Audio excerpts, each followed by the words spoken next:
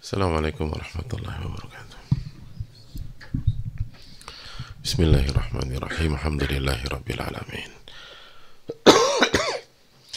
Wa bihi nasta'in ala umuri dunya waddin, wassalatu wassalamu ala ashrafil anbiya wal mursalin wa ala alihi wa sahbihi wa man sara ala nahjihi bi ihsanin ila yaumidin wa ba'd. Allahumma salli wa sallim wa barik wa an'im ala nabiyyina Muhammadin wa ala alihi wa sahbihi ajma'in wa ba'd.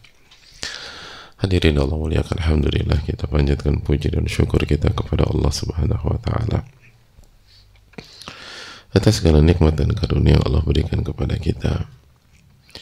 Sebagaimana salawat dan salam semoga senantiasa tercurahkan kepada junjungan kita Rasulullah alaihi salatu wassalam, serta para keluarga, para sahabat dan orang-orang yang istiqamah berjalan di bawah naungan sunnah beliau sampai hari kiamat kelak. Hadirin Allah muliakan, alhamdulillah kita bersyukur kepada Allah Subhanahu wa taala yang kembali mempertemukan kita pada pagi hari ini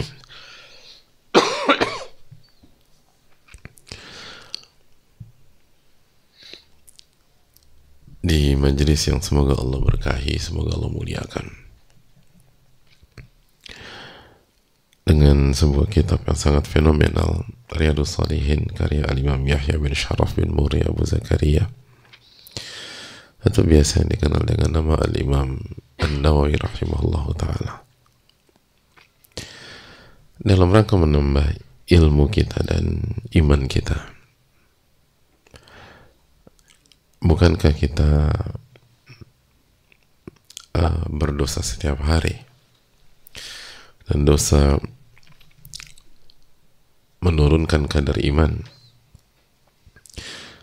Yanqus bil ma'siyah, kata para ulama, iman itu turun dengan kemaksiatan.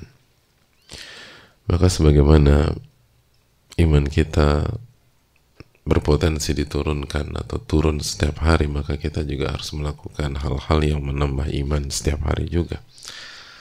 Kalau tidak balance. Maka di antara yang menambah iman adalah ilmu yang dipelajari dan ilmu yang diamalkan. Maka semoga Allah memberikan taufik sehingga kita bisa menambah iman kita, bukan hanya ilmu dan wawasan kita. Amin ya rabbal alamin. Sebagaimana salawat beriring salam semoga senantiasa tercurahkan kepada Rasulullah alaihi salatu wassalam beserta para keluarga, para sahabat, dan orang-orang yang istiqomah berjalan di bawah naungan sunnah beliau sampai hari kiamat kelak. Hadirin Allah muliakan, kita akan lanjutkan hadis yang terakhir, hadits Abu Isa radhiallahu ta'ala an, ketika Rasulullah SAW bersabda, Inna Allah harrama alaikum uquqal ummahat, Allah tuh melarang kalian, mengharamkan kalian durhaka kepada ibu, wa man'an wahat, dan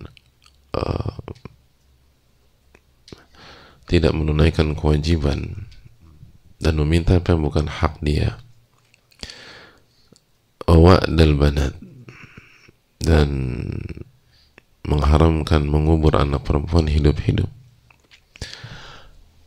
وكره qila وقال وكثرة السؤال وإضاعة المال, dan membenci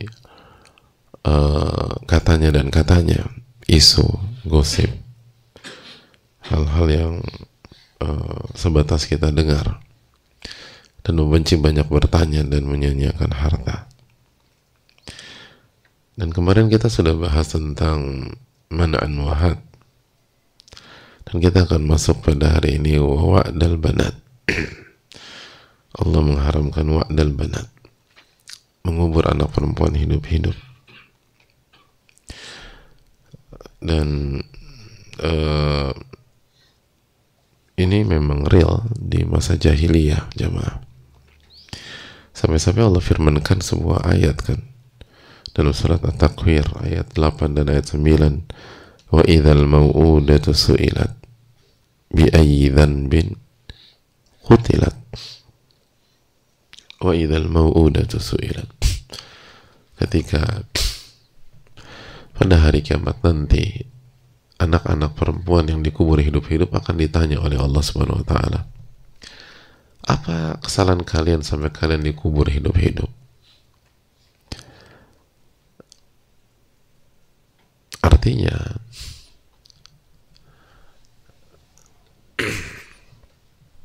ini pertanyaan maksudnya nembak ke pembunuh mereka gitu, untuk memastikan emang kalian punya salah apa, kata Allah. Ya nggak ada lah salahnya, nggak ada salahnya. Jadi maksud ayat ini, hadirin pernah buat salah sama orang nggak? Atau menzolimi orang, lalu orang yang kita zolimi itu ditanya sama orang yang punya otoritas di lingkungan tersebut gitu. Di sekolah misalnya ada anak zolimin temennya, terus temennya yang dizolimi dipanggil sama kapsek, dan kepala sekolahnya nanya sama siswa yang dizolimi tersebut gitu, apa kesalahan kamu sehingga teman kamu mukul kamu tadi? Kira-kira yang deg-degan siapa coba? Yang mukul deg-degan. Jadi bukan sebatas, karena jelas yang dipukul dizolimi, yang dipukul diganggu, disakiti tanpa alasan yang jelas. Maka ketika pertanyaan itu dilontarkan, itu yang deg-degan yang mukul. Ada senior malak junior, misalnya anak kelas 3 malak anak kelas 1. Anak kelas 1-nya dipanggil sama kapsek. Lalu kapseknya nanya, itu kamu kasih uang ke kakak kelas kamu si dia? Saya lihat. Dan ada banyak orang yang kasih masuk. Saya mau nanya sama kamu punya hutang sama dia? Kamu kerja sama dia? Apa alasan kamu harus setoran setiap hari 10.000 ke dia? Itu yang deg-degan siapa dia? Ya kakak kelas yang malak tuh anak. Jadi kata Al-Hafidz Ibnu Katsir rahimahullah ta'ala, tahdidan liqatiliha. Jadi pertanyaan ketika Allah mengatakan wa idzal mau'udatu su'ilat bi ayyi dzanbin qutilat, dan ketika anak-anak perempuan yang dikubur hidup-hidup itu ditanya, ada dosa apa kamu itu sampai kamu dibunuh hidup-hidup atau dikubur hidup-hidup? Itu nembak yang ngebunuh, coba. Nembak yang ngebunuh.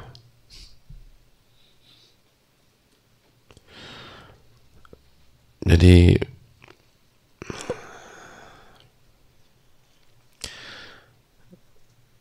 hadirin Allah muliakan,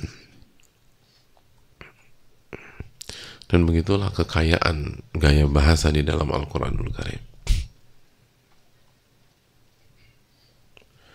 Jadi orang yang dizolimi, orang yang disakiti, di hari kiamat akan ditanya sama Allah, untuk apa? Untuk nyerang yang menzolimi dia. Kamu salah apa?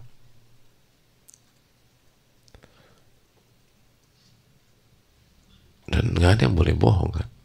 La yatakallamun illa man adzina lahu ar-rahman wa qala shawaba. Nggak ada yang berani bicara, nggak ada yang bisa bicara kecuali orang yang diizinkan oleh Allah dan dia akan berkata jujur. Semua akan ditanya.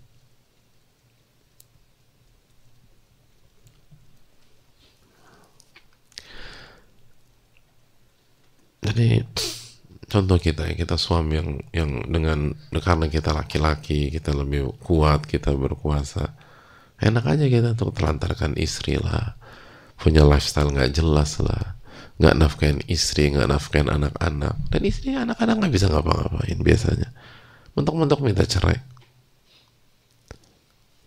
Ya, nanti ada waktunya Ketika istri dan anak kita ditanya sama Allah Subhanahu Wa Taala, emang Anda punya dosa apa sih sama suami Anda sehingga suami Anda nggak mau nafkahin Anda?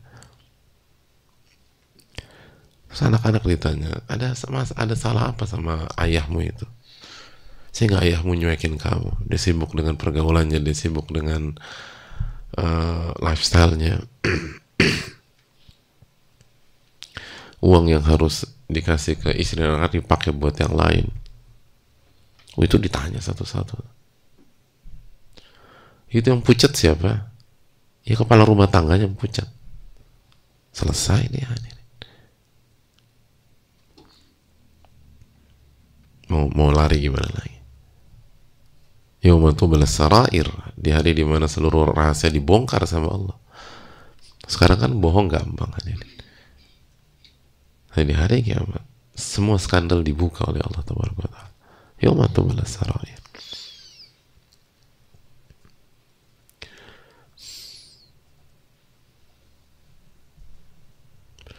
Jadi itu yang perlu kita camkan. Dan wa idzal mau'udatu su'ilat. Siapa sih yang mengubur anak perempuan hidup-hidup ya, jamaah? Hah? Orang tuanya kan. Dan ini gaya jahiliyah. Jadi anak-anak kan ditanya sama Allah, itu orang tua yang zolim itu berantakan semua nanti hari kiamat. Orang tua yang zolim. Ainal mafar? Kalla la wazar. Mau lari kemana kita ini? Ila rabbika yawma idzinil mustaqar. Semua akan kembali kepada Rabbul Alamin.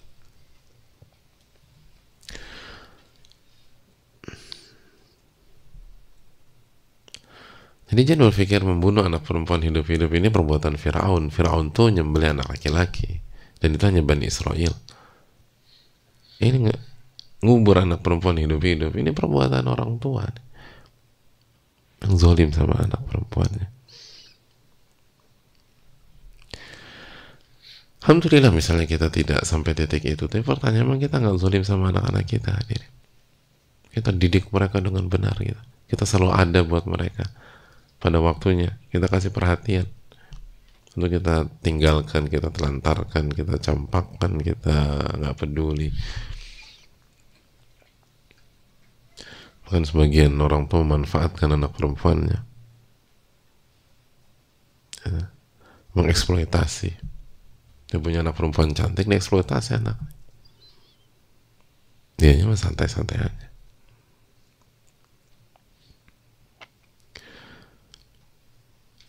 Hati-hati, semua akan ditanya pada hari kiamat. Semua akan ditanya pada hari kiamat.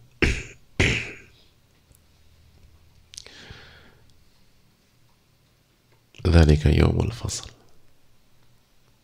Hari yang akan membedakan mana orang baik, mana orang buruk. Mana perbuatan yang benar, mana perbuatan yang batil. Itu yang perlu kita tanamkan bersama-sama.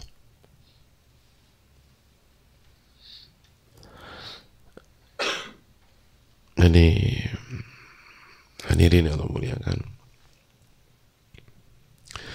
jangan berpikir ketika kita jadi orang tua dan anak-anak gak punya power, kita bebas melakukan sesuka hati kita. Dan ini memperlihatkan kepada kita di masa jahiliyah itu sampai pada titik membunuh dengan sengaja, membunuh anak-anak perempuan. Dan itu ditekankan oleh Allah secara khusus di dalam Al-Quranul Karim. Wa idzal mau'udatu su'ilat bi ayyi dhanbin qutilat. Dan banyak di antara kita sudah hafal surat itu. Tapi siapa yang ambil ibrah? Siapa yang ambil pelajaran? Siapa yang mentadabburi? Siapa yang merenungkan?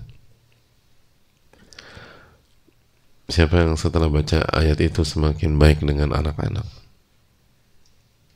Semakin berpikir bahwa dia akan ditanya sebagai orang tua.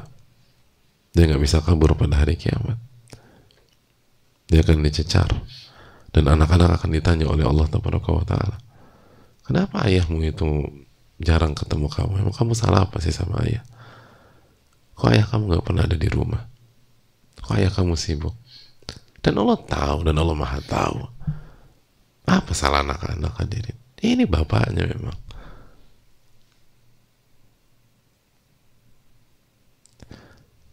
Tapi sengaja tahdidan liqatiriha. Di hari kiamat itu kita dibuat seperti naik roller coaster hadirin. Diserang secara fisik dan psikis sama Allah. Emang Allah butuh nanya sama anak wanita yang dikubur hidup-hidup? Nggak butuh. Allah Maha tahu. Allamul ghuyub, Al-Alimul Khabir. Allah tahu, tinggal putusin aja kamu masuk surga, masuk neraka, kamu ini dan sebagainya. Buat apa ada pertanyaan? Bukankah pertanyaan-pertanyaan itu melahirkan drama hadirin? Dan drama itu benar-benar membuat turbulensi di dalam hati seseorang. Itu orang kayak naik roller coaster, ditarik, didorong lagi segala macam. Dan pada akhirnya Allah tahu siapa masuk surga, siapa masuk neraka.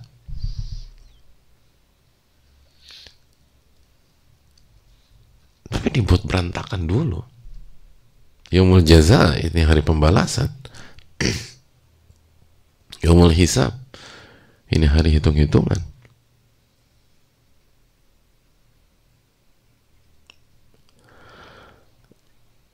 Ayahsabul insanu an yutraka sudah. Apakah manusia berpikir mereka akan ditinggalkan begitu saja? Enggak.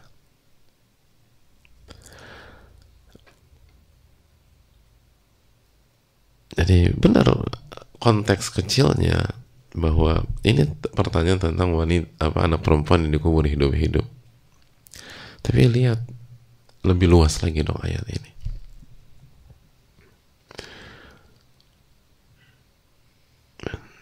Itu kita sebagai suami misalnya zolim sama istri, atau istri zolim sama suami, atau siapa kita, mau laki-laki mau perempuan zolimin orang,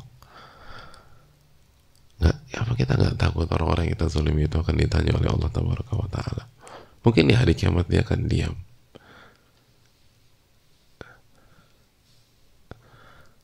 Ada banyak anak itu ketika ditanya tentang kezoliman orang tuanya, anaknya diam dan nggak ngebuka aib orang tua. Ya itu di dunia. Gimana di akhirat? وقال صواب, kata Allah. Nggak ada yang berani, nggak ada yang boleh bicara kecuali kebenaran. Yawma yafirul mar'u min akhi wa ummihi wa abihi wa sahibati wa banihi likulli imri'in minhum yawma idzin sya'nu yughni. Dan surat Abasa, seseorang lari dari saudaranya, lari dari orang tuanya, lari dari pasangan dan anak-anak. Jadi anak lari dari orang tua lari dari anaknya. Kenapa? Likulli imri'in minhum yawma idzin sya'nu yughni. Setiap orang akan mengurus urusannya masing-masing.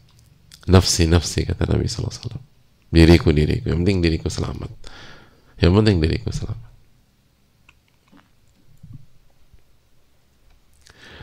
Hadirin Allah muliakan.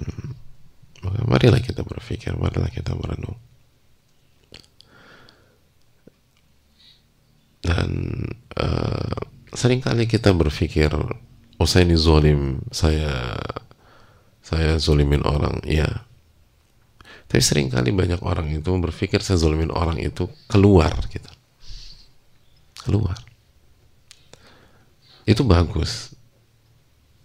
Tapi bagaimana ke dalam? Bukankah tidak mendidik istri dan anak-anak itu termasuk kezoliman? Bukankah tidak menjaga istri dan anak-anak dari siksa api neraka itu termasuk kezoliman? Qu anfusakum wa ahlikum nara. Jagalah diri anda dan keluarga anda dari siksa api neraka. Apa kata Ali bin Abi Thalib radhiyallahu ta'ala dengan mengajarkan mereka agama dan mendidik mereka? Pertanyaan, sudah kita didik belum?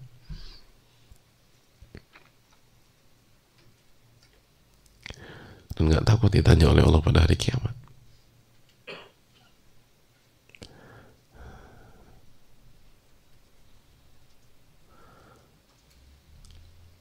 Qul tamatta'u fa inna masirakum ila an-nar. Allah katakan, silakan bersenang-senang di dunia, nggak lama. Silakan, qul tamatta'u, silakan senang-senang di dunia. Tapi nanti tempat kembali anda di neraka. Tempat kembali anda di neraka.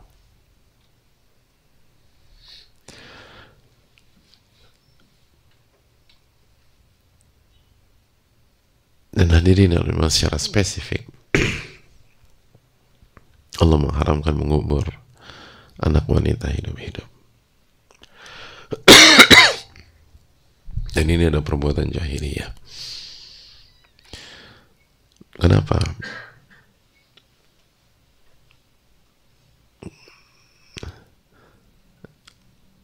Karena pada dasarnya karena nggak suka aja sama anak perempuan, benci sama anak perempuan.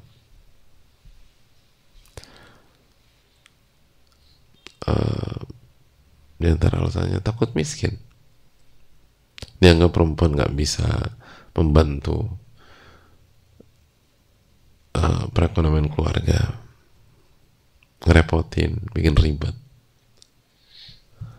Sebagian lain menganggap wanita atau anak perempuan tuh nggak bisa melindungi keluarga, sebaliknya bikin repot keluarga aja, harus dijagain, harus di ini dan seterusnya. Beda dengan anak laki-laki, itu bisa membantu keamanan keluarga. Ada apa-apa, anak laki-laki akan turun tangan. Ya, mereka akan maju, mereka akan berperang, mereka akan memperjuangkan kehormatan keluarga, mereka akan mensupport. Tapi anak wanita, anak perempuan dianggap gak bisa ngapa-ngapain, justru harus dilindungi, harus bikin ribet lah gitu. Itu yang ada di benak mereka.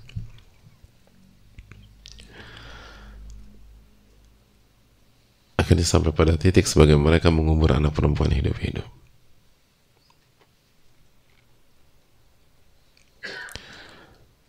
Lalu Islam datang, Rasulullah SAW diutus, dan salah satu yang beliau atau risalah yang beliau sampaikan adalah Allah mengharamkan hal tersebut. Allah memuliakan wanita. Allah perintahkan laki-laki menjaga nyawa dan kehormatan wanita. Lalu Rasulullah SAW membawakan banyak sekali atau dalil-dalil atau hadis-hadis tentang keutamaan memiliki anak perempuan dan mendidik mereka. Dan sebagian hadis tersebut sudah kita baca di babnya. Bagaimana keutamaan tentang mendidik anak wanita itu jauh lebih banyak daripada hadis-hadis secara spesifik tentang anak laki-laki. Kenapa? Karena kenyataan di masyarakat banyak orang nggak semangat punya anak perempuan dari itu dulu, dan kultur itu ada di sebagian pihak,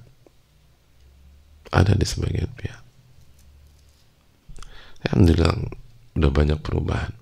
Dan salah satu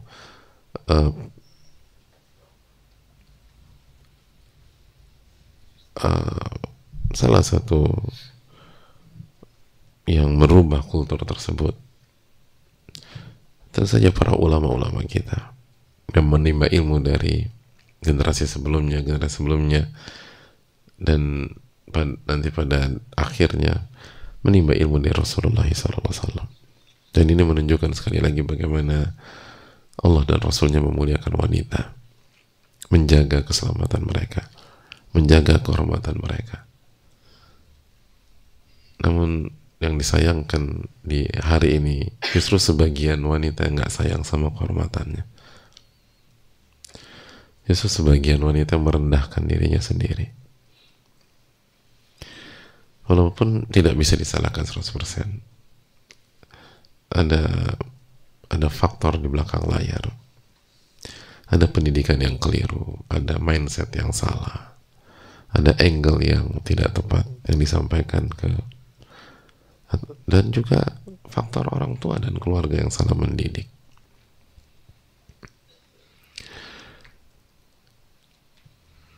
Dan akhirnya walaupun tidak sampai pada, alhamdulillah tidak sampai pada titik mengubur anak perempuan hidup-hidup, tetapi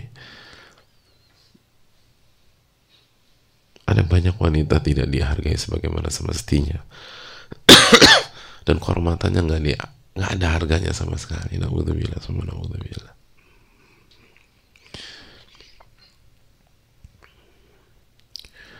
Dan itu yang harus diperbaiki kembali, yang harus dirubah.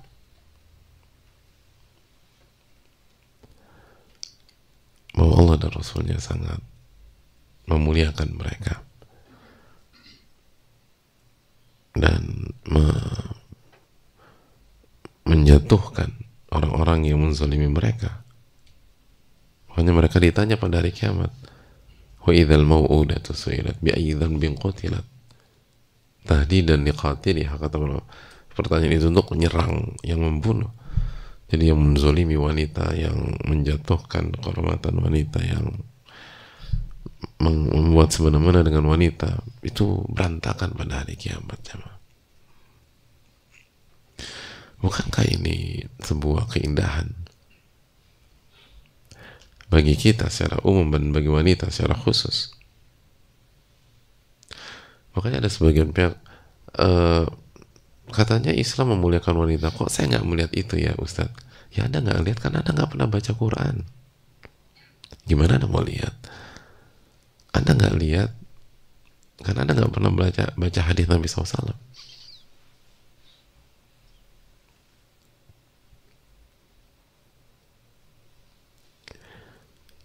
Jadi bagaimana?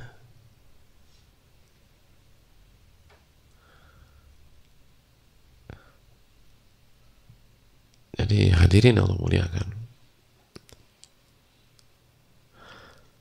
bacalah Al-Quran, bacalah hadis Nabi SAW, maka kita akan bisa merasakan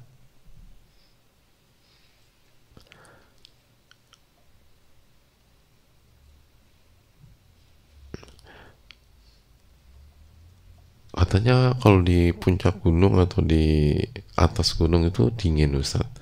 Kok saya nggak merasakan itu ya? Ya Anda di pantai, ngeliat gunungnya di YouTube, di sosial media. Ya gimana mau merasakan? Kalau mau merasakan Anda naik gunung.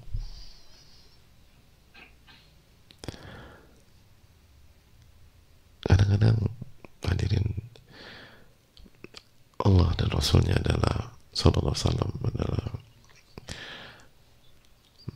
pihak yang selalu memuliakan wanita, selalu mengangkat derajat wanita, menjaga keselamatan mereka, dan bersikap tegas dan mengancam pihak-pihak yang menzalimi mereka, pihak-pihak yang menzalimi mereka, walaupun pihak tersebut orang-orang yang sangat dekat dengan mereka. Ini kan orang tua, dibela sama Allah dari orang tuanya sendiri yang zolimin mereka, yang ngebunuh mereka. Sama misalnya. Jadi kita tuh jangan tenang-tenang aja. Kita punya anak perempuan atau ini terus kita cueki, kita nggak didik, kita telantarkan. Nggak, anak perempuan saya dari dulu nggak akan nyerang saya. Iya. Di dunia mungkin mereka takut sama Anda, tapi nanti lihat di hari kiamat.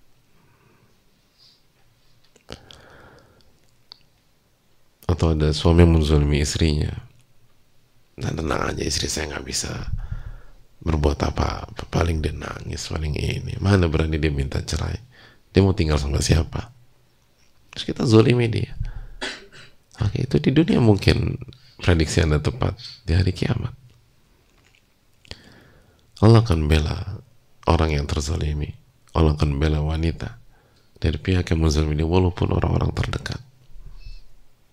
Walaupun orang-orang terdekat.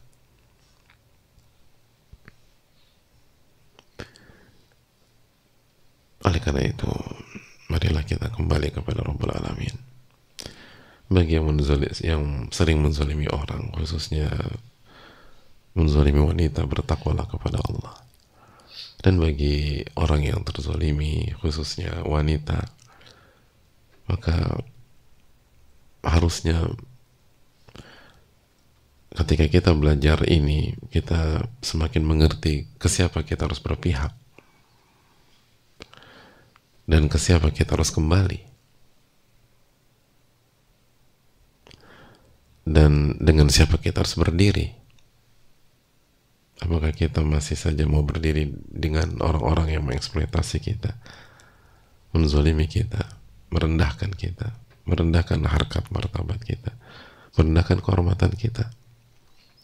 Atau kita akan berdiri dengan orang-orang soleh dan soleha, para ulama. Kita akan kembali kepada Allah Ta'ala dan Rasulnya alaihi salatu wassalam, karena ternyata Rasulullah SAW lah manusia yang paling sayang dengan kita dan menjaga kehormatan kita.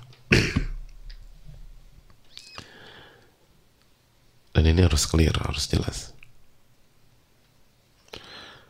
Dan sekali lagi hadirin sekalian, ini menunjukkan bagaimana wanita begitu dimuliakan.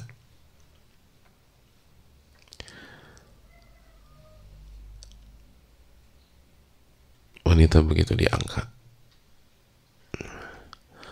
Dan kultur yang merugikan wanita itu dihapus dalam Islam. Sebagaimana wa'dul banat. Ini yang perlu kita renungkan dan ini yang perlu kita pikirkan, hadirin sekalian. Dan orang yang bisa menerima ini bukan hanya terbuka wawasannya, tapi harusnya menambah keimanan.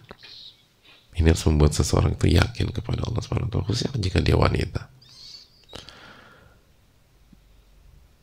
Jika dia wanita dan dia merasakan dia dizolimi selama ini, jangankan dari orang yang jauh, dari orang yang dekat sama dia dizolimi.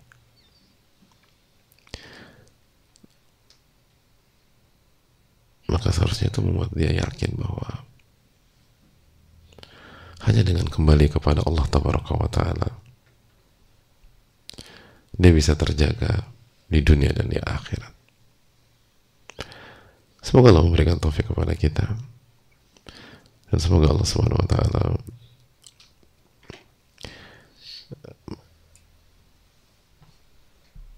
memberikan hidayah kepada kita sehingga kita bisa baik kepada setiap pihak, khususnya baik terhadap wanita, dan menyadarkan kita bahwa nggak ada hubungannya antara wanita dengan kemiskinan. Punya anak perempuan berarti miskin, nggak bisa diandalkan, nggak bisa